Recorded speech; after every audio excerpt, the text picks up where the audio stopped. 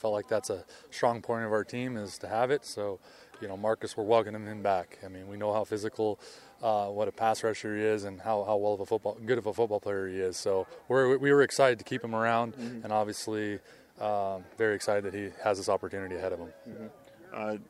Rotier and Adams, or is there any update on them? Yeah, there's no update on them. Okay.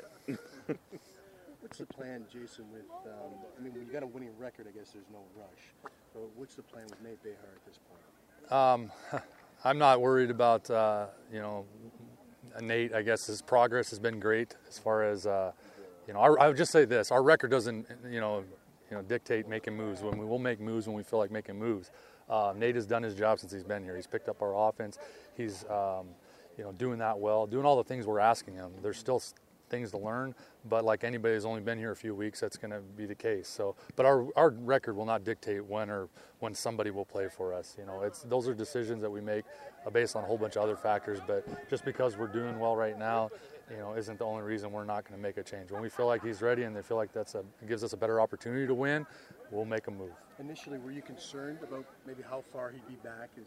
Well, yeah. I mean, you're always concerned with new guys coming in, how quickly they can learn an offense and learn a position. And it's not just about learning your position; it's learning the whole thing. And there's lots to learn, especially when you're a rookie in pro football. So the expectations to do your job are extremely high. So we're not just going to put somebody in there just to put him in. If he's put into a situation to play for us, it's because we feel like he's the best option and we're prepared to play with him. I guess, he was saying he was a little anxious coming into camp. Did you have to kind of sit down with him and kind of lay down the list of expectations or clear the air about any? Yeah, I mean, all I've told Nate is, just learn the offense. Be a pro. Come to work every single day ready to learn. At some point you're going to be called upon and you need to be ready. And I think he's done a great job of that. He knows two positions right now in our offense extremely well, and that's hard to do.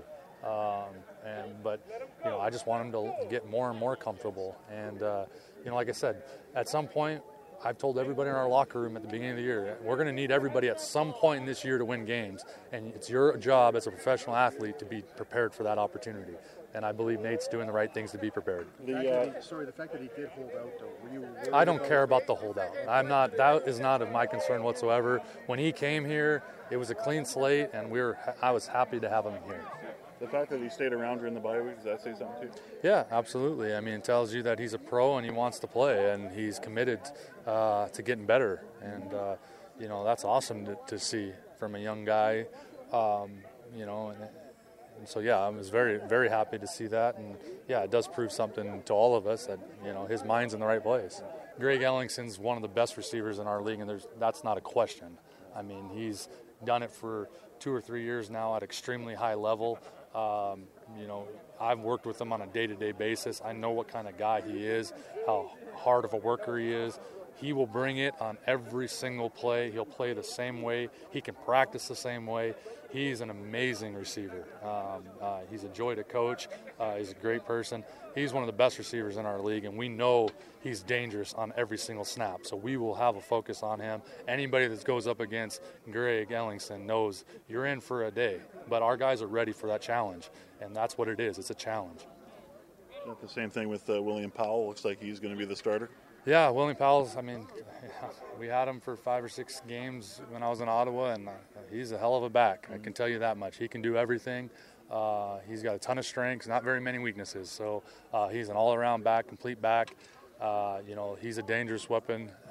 Like I said, our defense is prepared, and I'm excited for us to go up against those challenges that they present. And I think we're all excited to watch us play on Friday night.